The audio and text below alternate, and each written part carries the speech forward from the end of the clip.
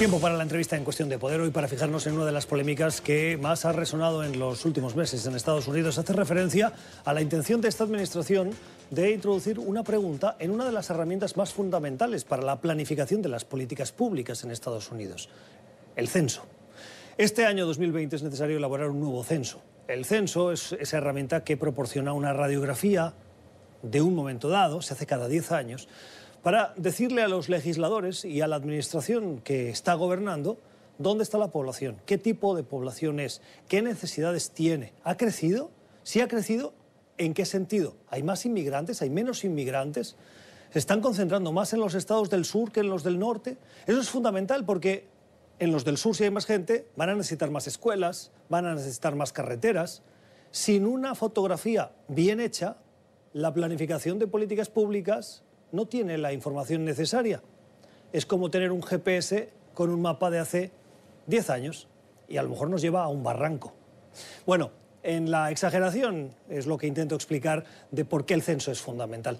Hay un esfuerzo que nos parece que este año se está doblando de esta administración porque la gente responda a un formulario que pretende llegar, dicen los que están impulsando este proyecto, al 99% del territorio estadounidense. Hay un 1% que se va a quedar fuera. Ahora lo vamos a conversar. El 99% de la población de Estados Unidos que esperan responda. La responsable del programa de comunicación del censo, su gerente general, se llama María Olmedo Malagón y esta noche nos acompaña aquí en Cuestión de Poder. Señora Malagón, gracias por estar con nosotros. Gracias por invitarme. Bienvenida. Quiero entrar preguntándole por ese esfuerzo, pero antes, para que la gente vea el tipo de trabajo que ustedes están haciendo, déjenme mostrarles uno de los varios ejemplos que ustedes están poniendo en marcha en, tengo aquí los datos, 13 idiomas. 13 idiomas. Este es un ejemplo en español dirigido a la comunidad hispana en Estados Unidos para que valoren la importancia de esta herramienta.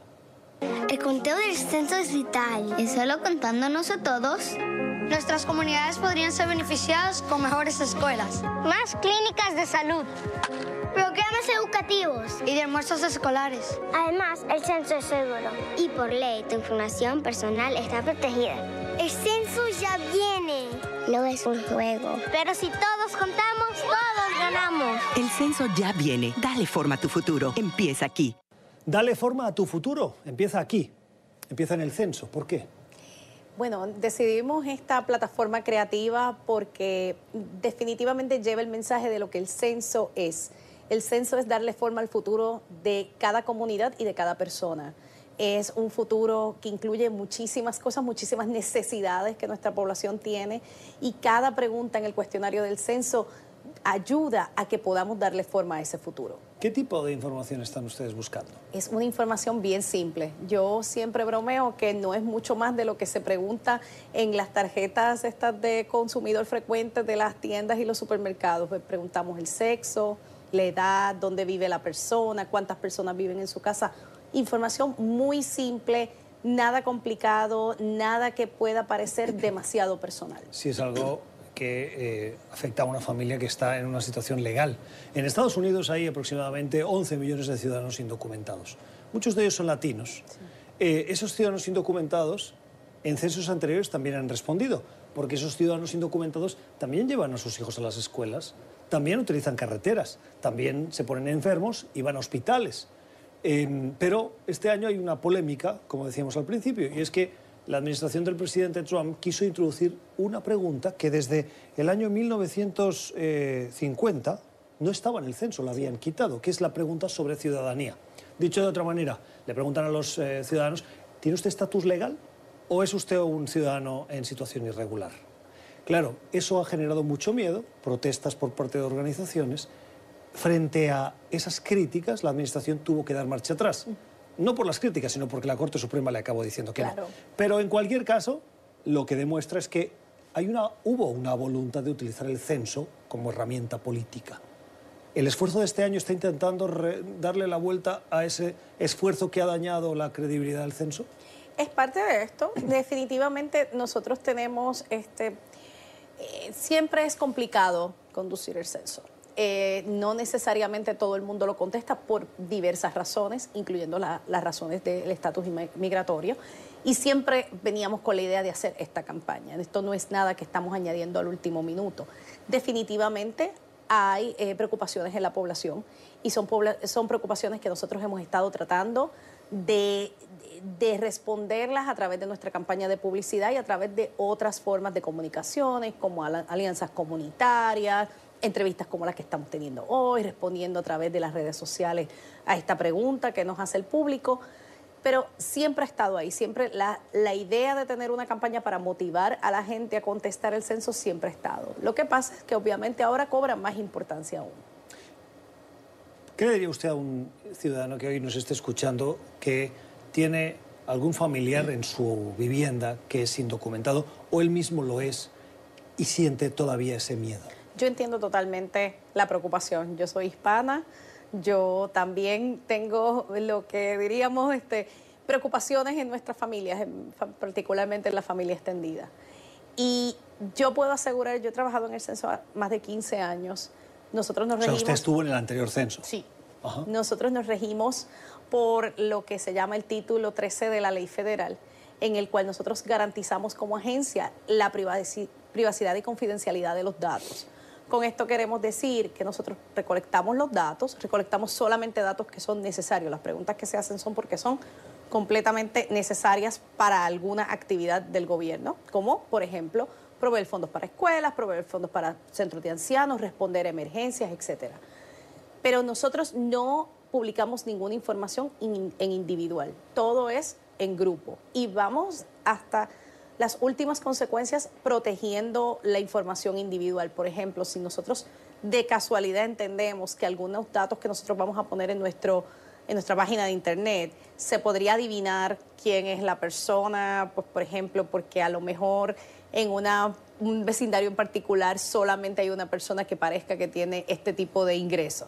Pues automáticamente nosotros eliminamos ese caso de mostrarlo en nuestras páginas porque estamos tratando todo el tiempo de proteger la información de las personas. Nosotros estamos sometidos, todos los empleados del censo, desde los censistas hasta el director del censo, a una multa de $250,000 si decimos la información de cualquier persona en individual y a 5 años de cárcel. Así que nosotros nos tomamos muy en serio que no se publique información, que nosotros manejamos con mucho cuidado la información en la agencia, incluyendo el hecho de que las contestaciones van directos a lo que se llamaría un depósito y de ese depósito se destruye en cuanto la data se pasa al agregado en nuestros archivos. Ni siquiera se mantienen las formas individuales ni nada en archivo. El censo depende del Departamento de Comercio, que es el encargado de llevar a cabo esa herramienta para tener esos datos que ustedes desagregan, los contabilizan y tienen esa fotografía de la población estadounidense. Si, apelando a cuestiones de seguridad nacional, porque en este país, seamos claros, cuando alguien quiere hacer algo, apela a la seguridad nacional y siempre tiene una manera para conseguir lo que necesita, ¿no? Entonces, vayamos por ese camino que lo hemos visto ya en otras veces. Una agencia que dice, señores de comercio, señores del censo, yo apelo a la seguridad nacional y necesito saber datos individuales. Históricamente ha pasado. Ha pasado que para el censo o alguna de las encuestas que nosotros conducimos, ha venido a otras agencias del gobierno y han apelado a la seguridad nacional y se les ha dicho totalmente que no. A ver, ¿cómo no iba tan mal desencaminado? No, o sea, ha pasado. Pasó hace muchísimos años atrás y se les dijo totalmente que no. Hablemos entonces teniendo claro que están seguros los datos, que vale la pena responder a ese formulario. Yo entiendo que sí. Yo siempre digo que lo que hay que temer es los fondos que va a perder la comunidad. Yo, por ejemplo, tengo mi niña que va a una escuela, que es una escuela que tiene muchas necesidades en este momento y gran parte de las necesidades es que no había una proyección de cuántos estudiantes iban a haber. Y eso ha causado muchos problemas, no solo de la cantidad de maestros o de materiales que tenemos, pero del programa de almuerzos escolares, de los programas para después de la escuela, las ayudas para los estudiantes de educación especial que no estábamos esperando y la cantidad es mucho más grande. Todo eso depende de los datos del censo y ahora mismo yo lo estoy experimentando como madre, cómo no tenemos los fondos porque no estaba proyectado que esos niños estuviéramos aquí. Tenemos que decirlo, tenemos que responder porque puede pasar una emergencia y se necesita que los fondos de asistencia de emergencia vayan al lugar correcto y necesitamos nuestros fondos de transportación. En el censo, en el formulario, ¿ustedes piden el nombre de la persona? Se pide el nombre de la persona. Uno puede decir, voy a contestar por responsabilidad, pero no quiero que ponga mi nombre. ¿Esa es una opción? Eso es una opción. Esa es una opción mejor que no contestar. Es una opción mejor que no contestar, exactamente. Bueno, ahí queda el consejo por si ustedes quieren tomar esa decisión. No lo ha dicho ella, lo he dicho yo. Oigan, señora Olmedo Malagón, en Estados Unidos hay 325 millones de personas. En los últimos datos que conocemos, el incremento de la población hispana ha sido el más importante de todos los grupos segmentados. Alcanzan unos 59 millones, es una cifra récord. ¿Cuán importante es que esa comunidad hispana responda bien? Lo digo porque le pido la comparación con censos anteriores. El último censo, la comunidad hispana, ¿qué reflejo tenía? Eso es bien importante, porque lo que acabas de decir es bien correcto. La comunidad hispana era el tercer grupo de población en el censo pasado y poco a poco durante esta década la proyección por otros instrumentos que tenemos en el censo, como la encuesta de la comunidad estadounidense, sabemos que se ha movido al segundo lugar. Este censo va a confirmar esos datos, así que es bien necesario en eso. Somos una comunidad tan diferente y tan diversa que es bien necesario porque los programas que se necesitan para nuestra comunidad son todavía más diferentes que los que se necesitan para otros grupos de la población. ¿Por ejemplo? Por ejemplo, necesitamos la educación bilingüe, programas de ESL para nuestros estudiantes que vienen. Tenemos muchos niños que emigran de otros países y necesitamos proveerles eso. Yo si fuese de Montana y solo hablara inglés, yo, aún no siendo latino, les diría, oiga, yo quiero una escuela bilingüe para mis hijos. Claro. Pero bueno, entiendo lo que usted me está diciendo, ¿no? Totalmente. Eso es uno de múltiples ejemplos de cosas, de cómo nuestra comunidad hispana en diferentes lugares del país está creciendo tanto. No es los lugares tradicionales que se pensaba antes. Así que hay unos servicios que se necesitan, hay unos servicios en español que se necesitan, hay unos servicios que se necesitan dependiendo de la edad. Tenemos que saber, bueno, tenemos más niños, pero también podemos tener ancianos. ¿Qué es lo que necesitamos para responder? Y como digo, es una comunidad diversa, con unas necesidades bien particulares que se está extendiendo por diferentes lugares del país que no son los que tradicionalmente estábamos. Así que hay que mover los servicios para ¿Cómo allá. influye el censo en las elecciones? Quiero decir, los ciudadanos que hoy pueden estar viéndonos quieren que su voto cuente y que sea bien contado. ¿Hay alguna relación entre censo y elecciones? Totalmente. Todas las sillas que hay en el Congreso dependen totalmente de la cantidad de población de cada estado. Así que si vamos a ver, además de todas las cosas que el censo provee a la comunidad, en darle forma a tu futuro también está incluido que da forma a cómo el Estado va a contar en el Congreso. Y eso depende mucho. Muchos estados están ahora mismo bien pendientes porque sus sillas congresionales dependen de los resultados del censo. Claro, en Estados Unidos hay dos cámaras, el Senado y la Cámara de Representantes. El Senado tiene 2 senadores por estado. Tanto Montana como California tienen los mismos, 2. Pero la Cámara de Representantes se distribuye por el número de población. Entonces, hay muchos senadores, congresistas o representantes de California y hay muy pocos de Montana, porque en Montana vive muy poca gente, a pesar de que por tamaño pudiesen ser comparables. Centros de votación, puntos de votación. También hemos visto cómo hay algunos gobernadores que como estrategias eliminan puntos de votación con un afán de economizar. Totalmente. Pero que al fondo pueden esconder una motivación para que la gente no vote. Con el censo también se acaba decidiendo que mi punto de votación no va a estar a 50 kilómetros sino a 5. Exactamente. Nuestros datos también se usan para lo que se llama reforzar lo que son las actas de derechos de votos, así que también la información del censo se utiliza para esto. Qué importante. Hay que realmente responder ese formulario porque, primero, de esta entrevista a mí me queda muy claro, hay seguridad de privacidad. Segundo, si usted quiere responder, pero alguna pregunta no la quiere responder, por ejemplo, no quiere poner usted su nombre, puede hacerlo. Entonces, da los datos, sirven para el análisis, pero lo hace de manera anónima. Y tercero, el censo es fundamental. Como dice la campaña, ¿no? Aquí empieza su futuro.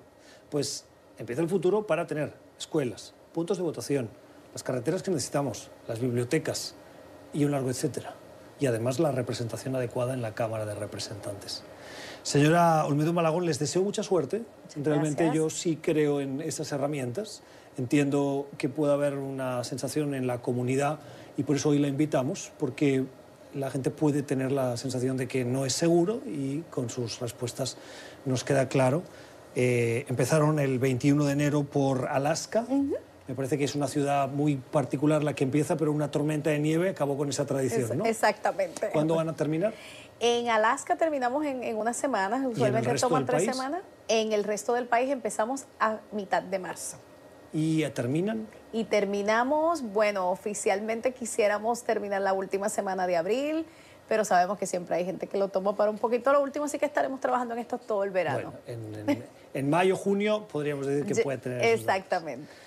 El censo, la herramienta para la planificación de las políticas públicas y, como dice la campaña, la definición del futuro de los ciudadanos. Señora Olmedo Malagón, gracias. Gracias, buenas. Puede volver a escuchar esta entrevista en nuestro podcast. Nos pueden encontrar en Apple y en Spotify y también hacernos llegar sus comentarios a la cuenta de Twitter Cuestión Poder NTN24. Tiempo para la cultura en Cuestión de Poder. Hoy para la recomendación que nos llega desde Nueva York con Alfonso Díaz, que es periodista de entretenimiento. Alfonso, ¿cómo estás? Muy buenas noches. ¿Qué nos propones? Hola Gustavo, ¿cómo vas? Hoy mi recomendado es el libro El monarca de las sombras de Javier Cercas. El último libro de Javier Cercas.